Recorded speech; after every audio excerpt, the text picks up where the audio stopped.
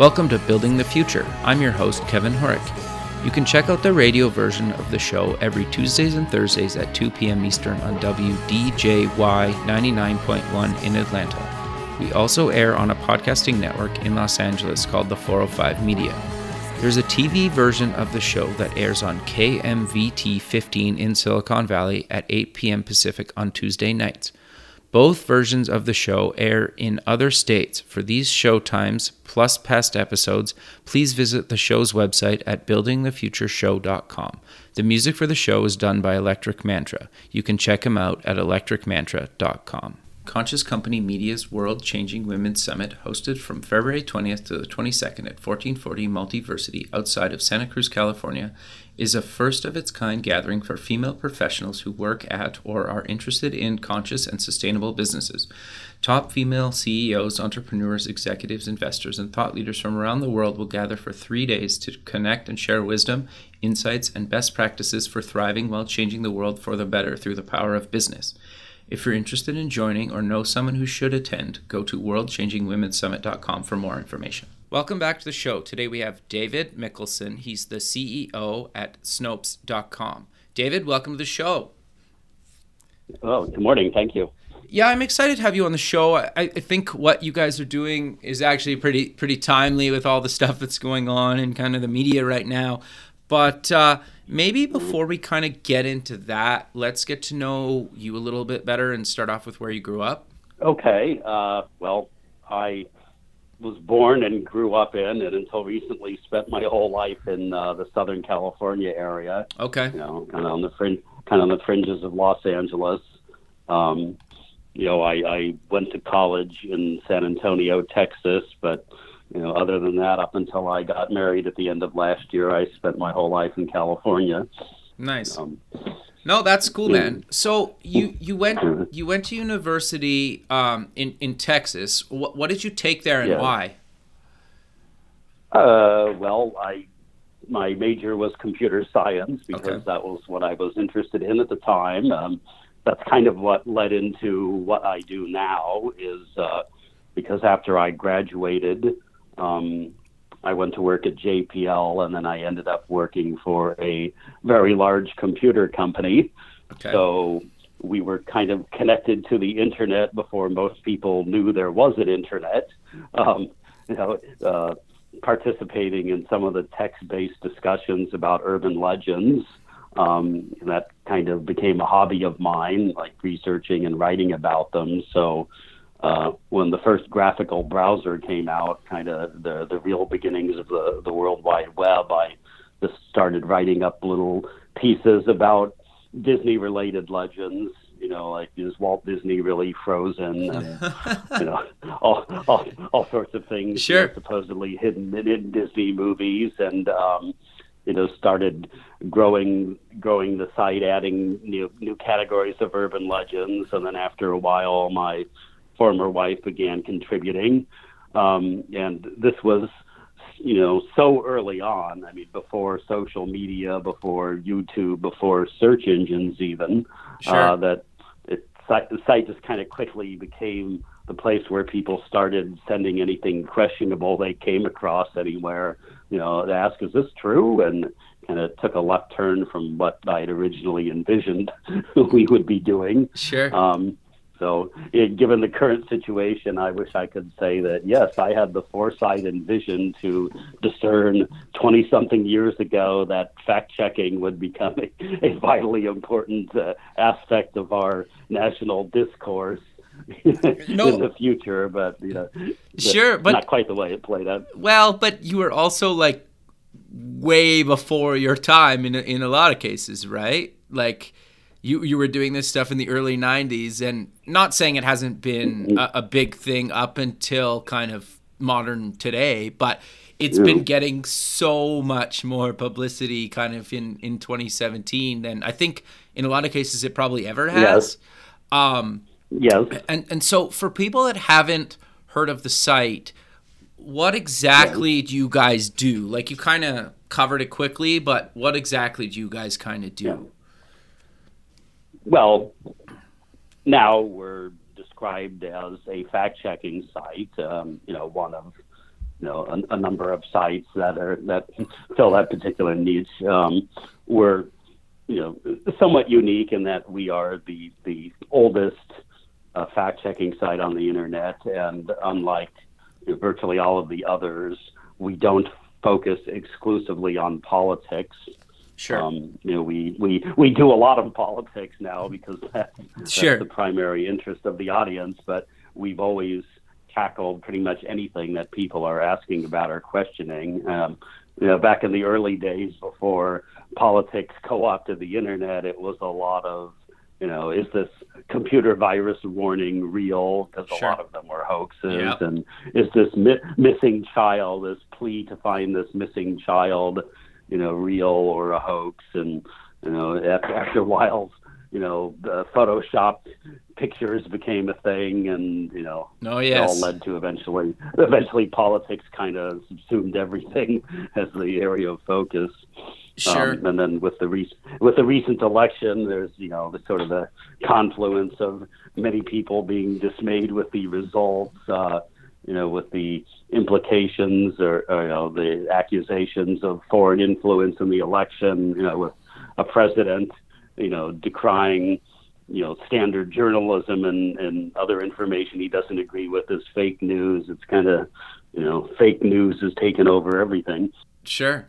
No, totally. So how do you guys pick a topic? Do people submit it? Do you guys kind of see what's happening in kind of just culture? Or how do you guys kind of pick a topic and topics to cover?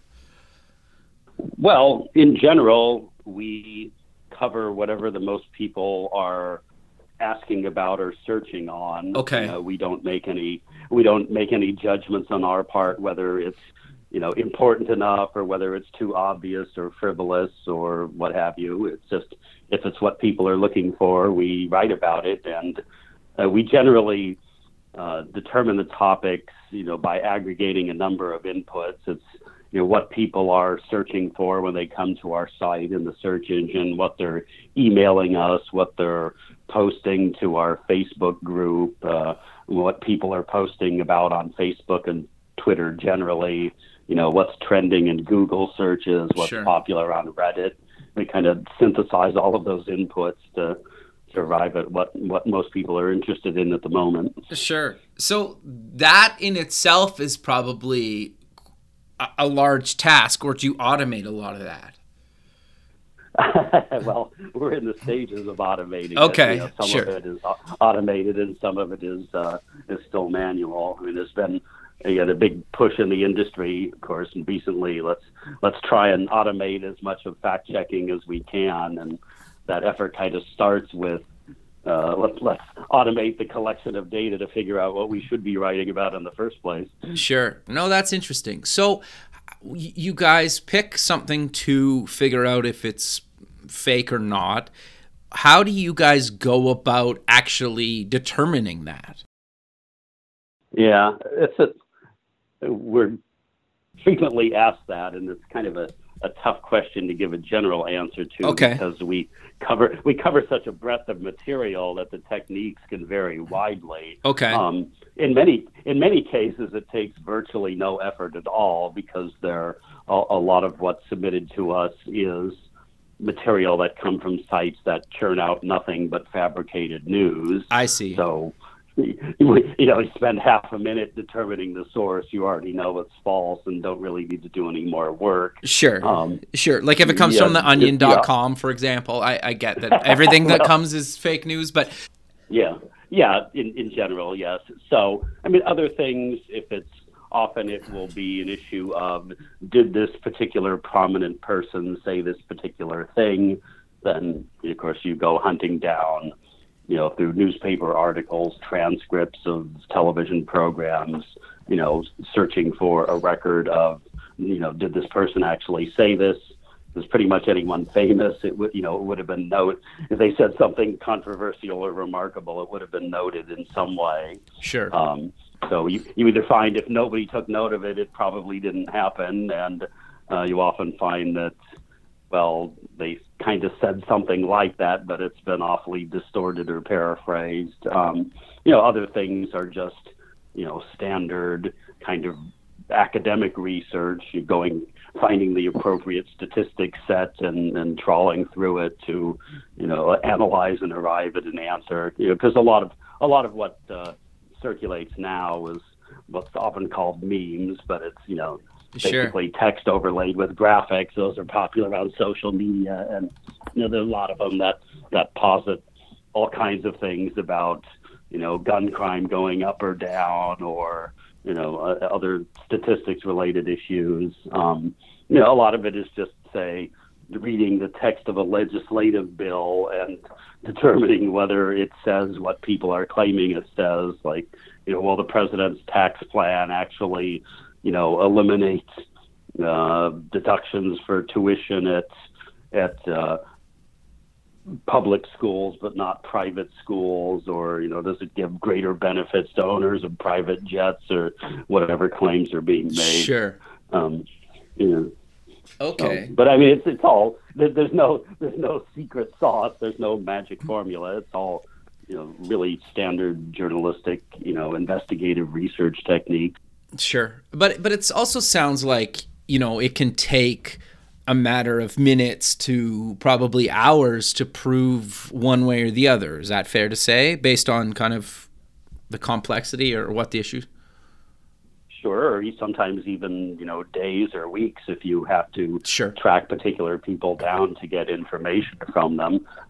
One advantage that we have is that we've been doing this for so long that we kind of have the advantage of pattern matching, shall we say, that we've seen so many similar things pop up repeatedly over the last couple of decades that you develop an instinct for where did this come from, is it likely true or not, where do I look for this. Sure.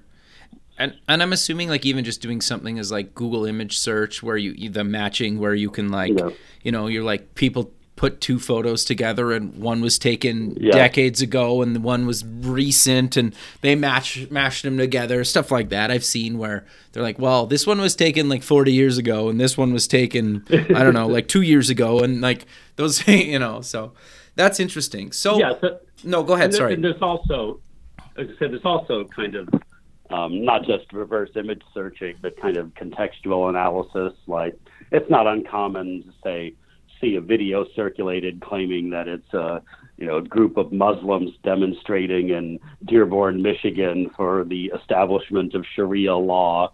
And if you look closely at the video, you see all the road signs and street signs and shop signs in the background are in French, say. Sure. So probably not from Dearborn, Michigan. Yeah, fair enough. Yeah, I think it's interesting how many people just like if they read something or they're told something, like believe it 100% without even kind of questioning it whether it's true or false, right? That always kind of fascinated me. Is there like how have like you've been doing this a long time, and I'm kind of curious to know for people listening and even myself, how do you kind of know or start to even think about like when you read something, you're told something, like whether it's true or not? Obviously if you go to your site, you could figure that out pretty quick. But if you're just reading stuff, like a lot of us use, RSS readers or Google News or some other kind of news app. Like, is there a way to kind of quickly distinguish, wow, this is probably not true, or it's partially true, or, because like I always joke that, with the internet, it's like if you read something online, it's true, and then if you read the complete opposite, it's also true. Just as like so it's usually like a weird gray area, right? So how do you distinguish that? Well, part of it starts with just being familiar with the sources you're reading from. Okay. Knowing their proclivities and slants and things like that. Or at least doing some minimal checking if you're unfamiliar with the source. Then, at least we who do this for a living, you just kind of develop the instinct for reading. Is what's being presented actually being, presented as fact, where something is being referenced as a source? Sure. Something that's determinable, or is it really just someone expressing an opinion or pontificating about something? If they are citing something as a source for information, looking at that source and seeing are they reflecting the information found there accurately? Are they cherry picking data and only presenting one side of an argument, which is a standard technique? Or are they are they relying on primary sources? We often see on the internet these incredibly long chains where someone publishes an article, then someone else aggregates it, then someone else slightly rewrites it and publishes it, and then someone else copies that. I see. And you really have to trace things back to the beginning of the chain and look at what the one at the very beginning was saying and quoting. Sure. That's interesting, actually. I never really thought of it like that. But yeah, it makes total sense. Like, people repost or republish all the time, right? And you're right. They kind of put their angle on it, whether it's good or bad or other. It doesn't really matter. It's changing kind of the original kind of thing. That's interesting.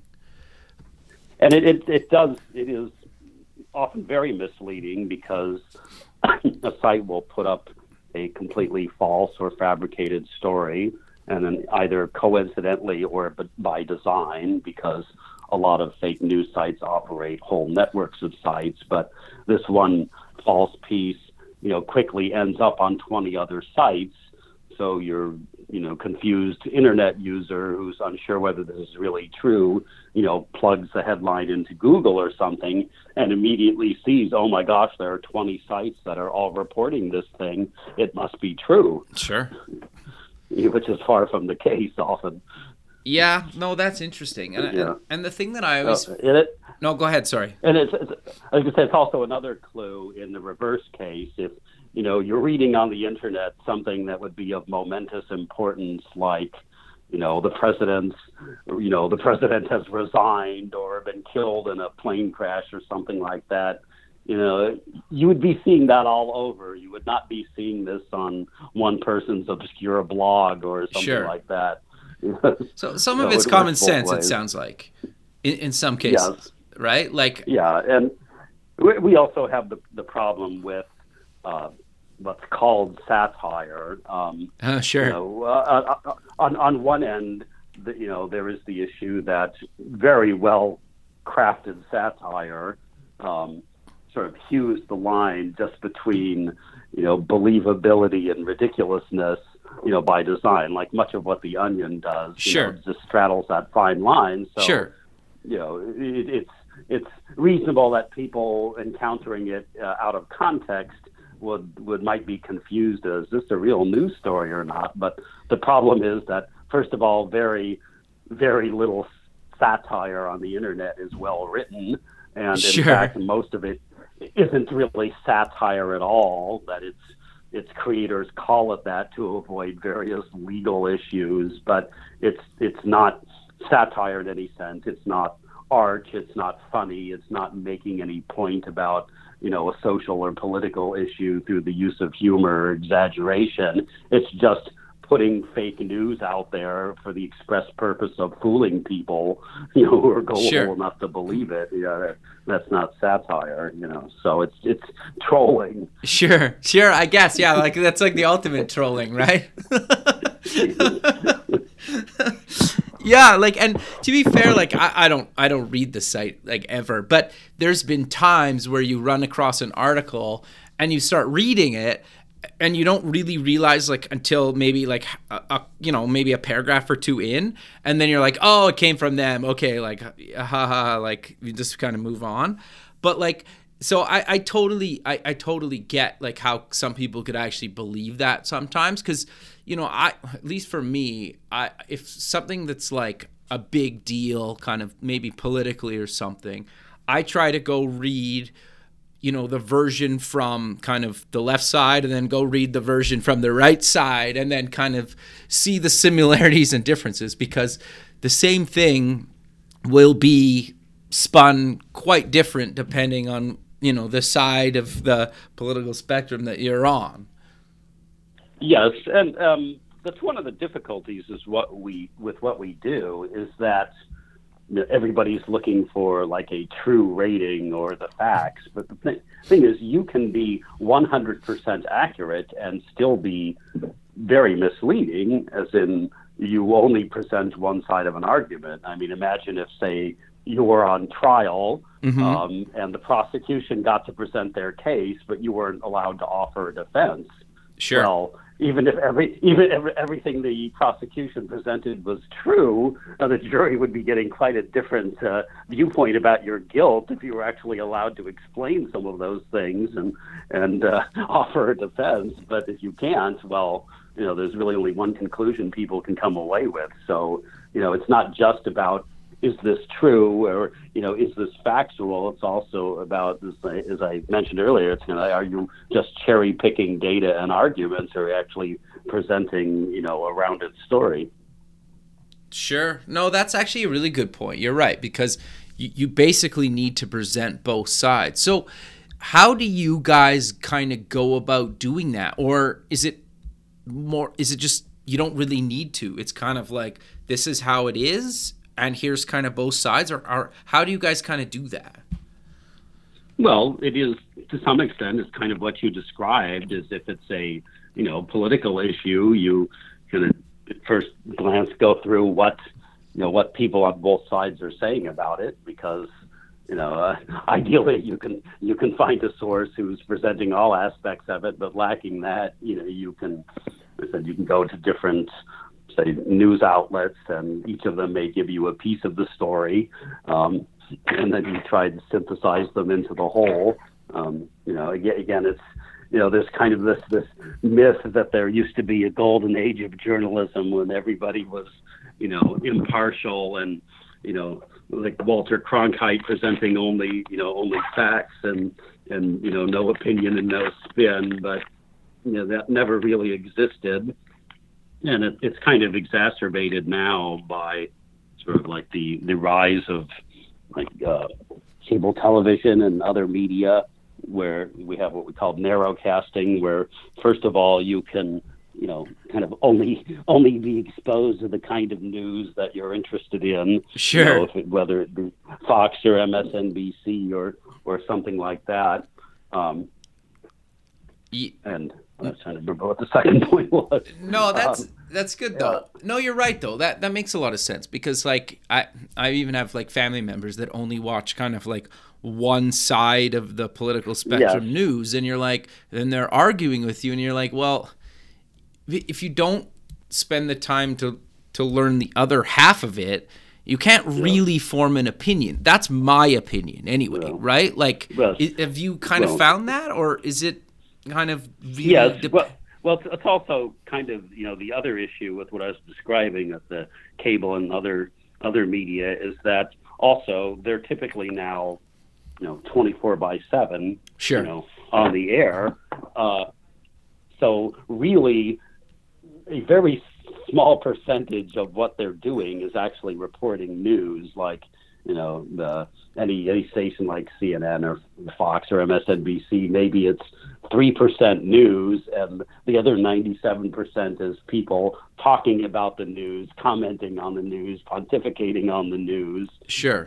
which isn't really reporting. So it's kind of like, I often use the analogy, if you just wanted to do nothing but watch golf all day long, you probably could. Sure. And if there isn't a cable, there's probably one or more cable channels devoted to nothing but golf. And sure. If not, you can probably find enough sports channels to do it. But how do you convince somebody that watching nothing but golf is not good for them? Just like, how do you convince someone that getting all of your news from Fox or all of your news from MSNBC probably isn't a good idea? Well, yeah, no, fair enough. That's interesting, right? And I think like I try not to go like in a political space with the show, but I also wanted to have you on the show in the sense that just to get people thinking about this stuff, because it's such a big kind of hot topic in the industry, or even just kind of, and being somebody that kind of is in the media like yourself, where I talk to people all the time. You talk to people all the time. They have their opinions, good or bad. I agree with some of them. I don't agree with others. But it doesn't really matter, right? It's about kind of talking to people like yourself to get this stuff out there and kind of get people thinking about how to get kind of the truth out of their day-to-day kind of life, or truth, whatever I mean by in like quotes, right? Because it's different. But I've always kind of, I can, you know what I mean, right? Like it's hard to explain. Yeah.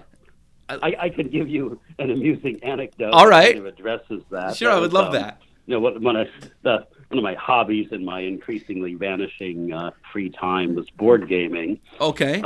So there was a member of my board gaming group in California who was about my age, a pediatrician, and he was telling me one day that his father, who was in his 80s, was becoming increasingly enmeshed in Fox News and kept sending him all these stories about, whatever calamitous thing was supposedly going on at the time, that, President Obama was a Muslim, or, sure, I remember all those, madrasa, or all those sorts of things. And so he would typically respond by sending his father, links to Snopes and saying, Dad, I don't think that's really true. Take a look at this. And so eventually he said his father responded and said, well, why should we trust them? You don't know what their agenda is. You don't know who they are. And so he wrote back and said, oh, actually, Dad, I do know who they are. I've been over to their house, and really, they're not very political. That's actually interesting. But it's kind of a standard, technique. Another difficulty we deal with, which is, kind of in law, there's like the maxim, if you can't pound the facts, pound the table. And so it's kind of in journalism, if you don't like what's being reported, try and discredit the source. Interesting.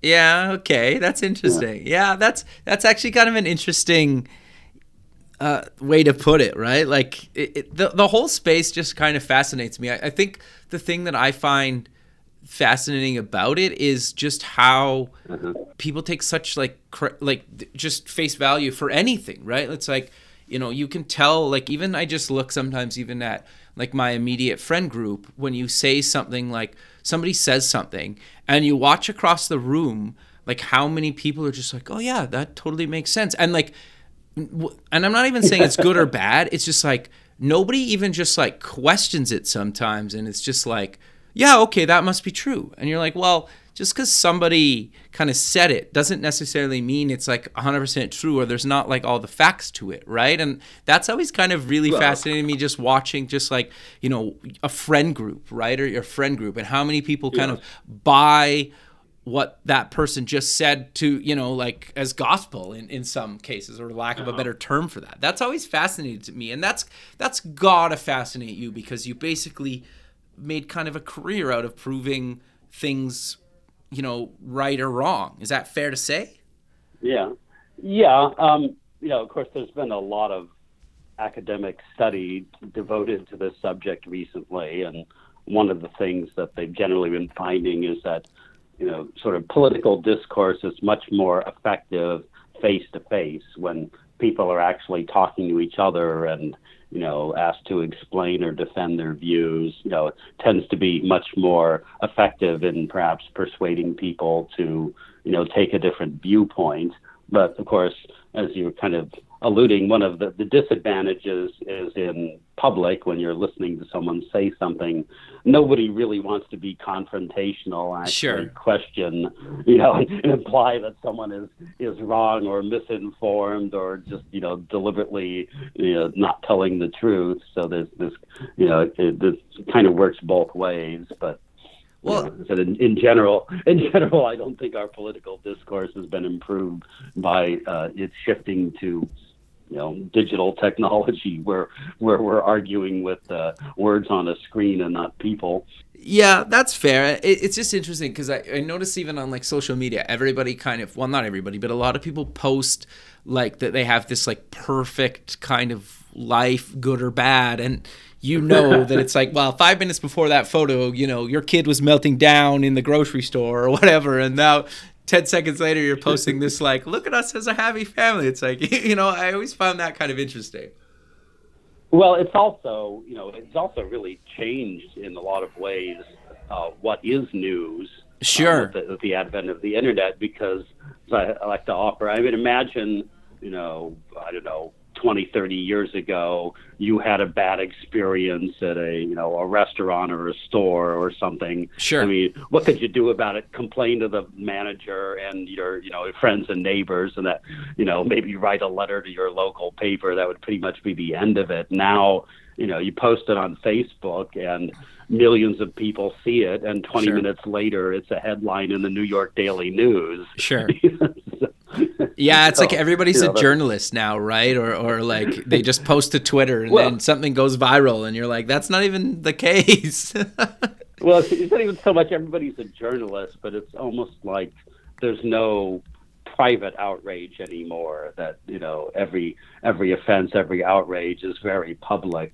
Sure. And and especially if you're getting your information through Facebook, which is true for many people, what you're seeing is a mixture of news articles and posts from your friends about what they ate or what they did or something bad that happened to them, and it kind of levels the playing field and make all of those things look to be of equal relevance and importance.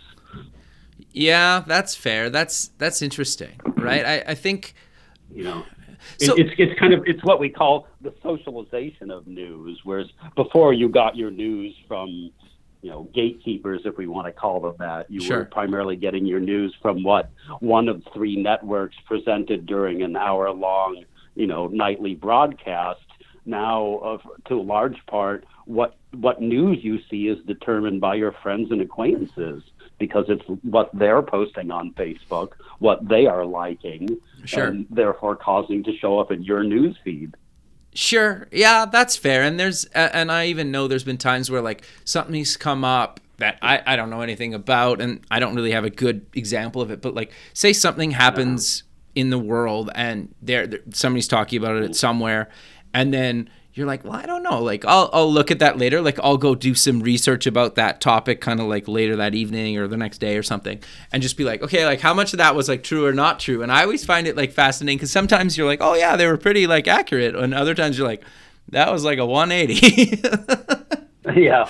So well, and it's also, again, just sort of naturally the case. People tend to trust information that comes from people they know, Sure. from their friends and relatives and acquaintances, than something just proffered by a complete stranger or something they just happen to come across. So, I mean, we used to get that all the time back in the early days when we were more covering urban legends. And, of course, urban legends are things that most people have heard, Sure. told to them by someone who's claiming that it actually happened to, their brother's friend's hairdresser's sister-in-law or something. But, Sure.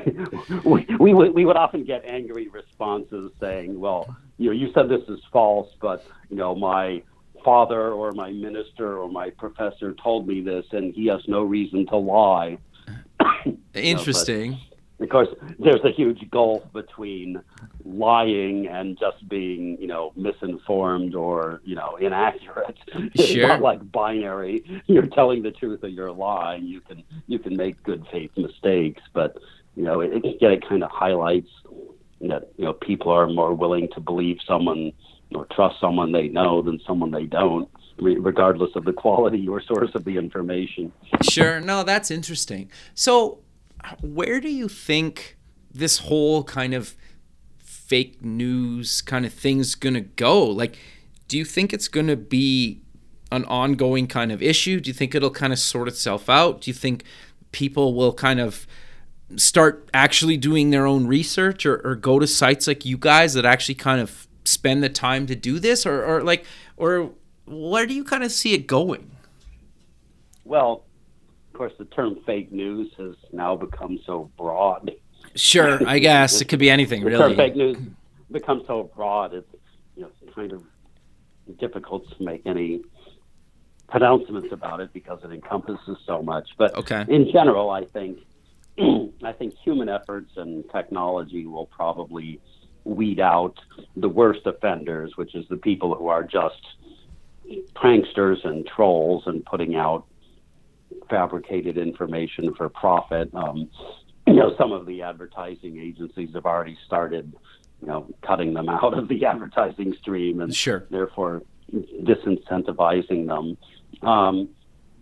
Other stuff is more difficult because, what we want to call fake news is often a mixture of stuff that's true and false, or something that's highly exaggerated or hyper partisan or, one-sided. So you can't actually just filter it out on the premise that it's not true. It does require some actual analysis to let people know, well, this is very one-sided, it's cherry-picked, it's omitting key facts. It will probably be quite a while before technology can do that. Sure. Yeah. A lot of the efforts that have been undertaken so far in that sense tend to try and filter things out based on the domain they came from, like Sure. classifying sites as a whole as fake news, but that's problematic, as I said, because a lot of sites don't just do fake news. Some of them mix real and fake news to confuse efforts like that. Some of them aren't strictly false, as if they're sort of hyper partisan or slanted. Sure. And so you can't flag every single article that comes from one site as all Sure. being fake in many cases. So then we have to sort of dive deeper in machine learning and try and analyze individual articles. But probably the best we can do now is sort of analyze them based on tone, based on the language. You can often get a good idea from the language used in an article. Is this a balanced article, or is it a sort of a politically extreme article? But even that is just another tool. It can't actually make the decision, is this true or not, or what's missing from it. So I always loathe to try and underestimate the advance of technology and artificial intelligence, seeing how much things have changed so unexpectedly in the course of my lifetime. But I think we're probably, a good ways off from automating fact-checking from beginning to end, at least far enough off that I'll be retired by then and won't care Sure.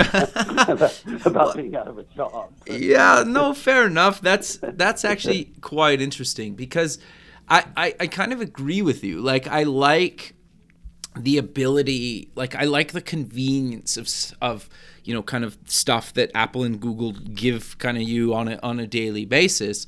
And it's also weird to let those companies kind of decide based on who they think you are, through artificial intelligence and machine learning, what you kind of want next and what you kind of believe and what's kind of truthful to you, right? It's kind of a weird thing, because like for me, I prefer Android over iOS, and the only reason I say that is because like I basically use Google services even on iOS, so they basically know the most about me out of any kind of company online, and for me, I kind of think there's some I like the convenience of that, but I also kind of understand that there's been kind of stuff in the media lately where certain sites are either showing fake stuff or helped with the election, or I don't you know what I'm talking about, like where it's kind of interesting that stuff could potentially just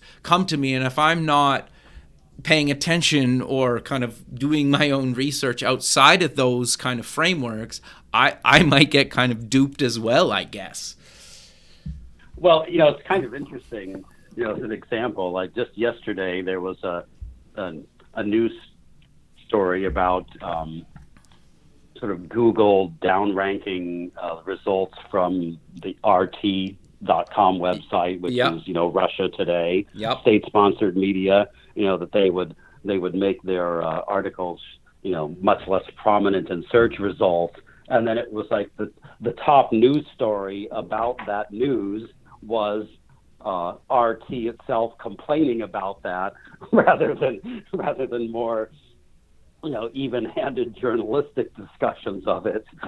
So it was pretty amusing that we've downgraded this source, and now the primary news source we're displaying about it is the people we just downranked complaining about it. So yeah, that's interesting. I actually saw that. I was like, what? But yeah, but I guess I'm just kind of fascinated by how this whole thing kind of plays out, and it'll continuously play out for everybody's lifetime, right? Like, I'm just so kind of fascinated to see kind of how machine learning and artificial intelligence kind of takes it, I guess.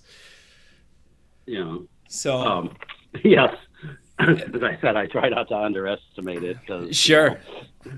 There's been a whole lot has happened that I never anticipated. So I can't never fall into the trap of thinking things are going to stay the same for very long. Sure. So we're coming to the end of the show. So let's close with mentioning where people can get more information about you and Snopes Online.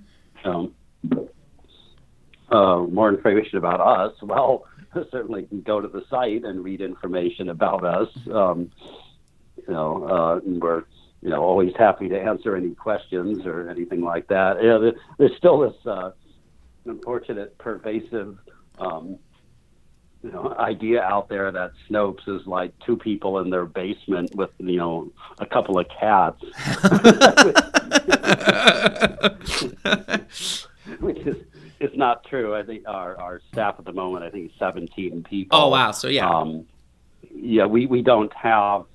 On the other extreme, there's people who think we have huge buildings full of researchers all over the world, which is not true either. The staff 17. We're not really centrally located anywhere. We don't have a central office.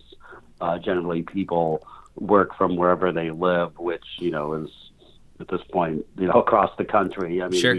Which actually probably is better, right? In some cases, to look into certain things. It is. I mean, it's also more difficult. Sure, yeah. There's pros and cons. It's much harder to arrange face-to-face, collaboration. But we have, several people in California. I'm in Tacoma when I'm not on the road, which is most of the time. And right. We have people in New York and Chicago and DC. So we're kind of spread out. That's great. There were, and to be fair, as I said, we're not the only entry in this pitch. I mean, there's, like say PolitiFact and FactCheck are both, fact-checking sites that focus exclusively on politics, and right. Many the news the traditional media have started fact-checking arms like the Washington Post and the BBC and other newspapers and news organizations. So there's a lot out there. So, I always advocate you don't have to take everything we tell you as gospel. You can check what other fact checkers are reporting as well. Sure. But I also think that's important to say, right? Because, just in the sense that of kind of what we've been talking about this whole time, like you kind of need to form your own opinions and do your own kind of research on kind of other people's research, for the lack of a better term for it. It's kind of in a sense we're combating the same thing that we're doing, which is interesting. We create a resource for people to go to get information and find out what's true and what's not true. But kind of our underlying message is you shouldn't trust any one source as the ultimate authority. You should be using multiple sources and look up things on your own. So, in some sense, it's kind of cross purposes. But I said we don't try to be or present ourselves as the only or ultimate source of information. We're one of many resources for people to use. Sure. I think that's great. And just kind of for people that want to check out the site, it's snopes.com. Just so people have the URL. That's correct. Well, David, again, I really appreciate you taking the time in your day to be on the show, and I look forward to keeping in touch with you, and have a good rest of your day. Okay, thank you. You too. Thanks, man. We'll talk soon. Hey, bye. Okay, bye-bye. Thanks for listening. Please visit the show's website at buildingthefutureshow.com. Also check us out on Facebook at Building the Future Show and follow us on Twitter at Building Show. The music for the show is done by Electric Mantra. You can check him out at electricmantra.com and keep building the future.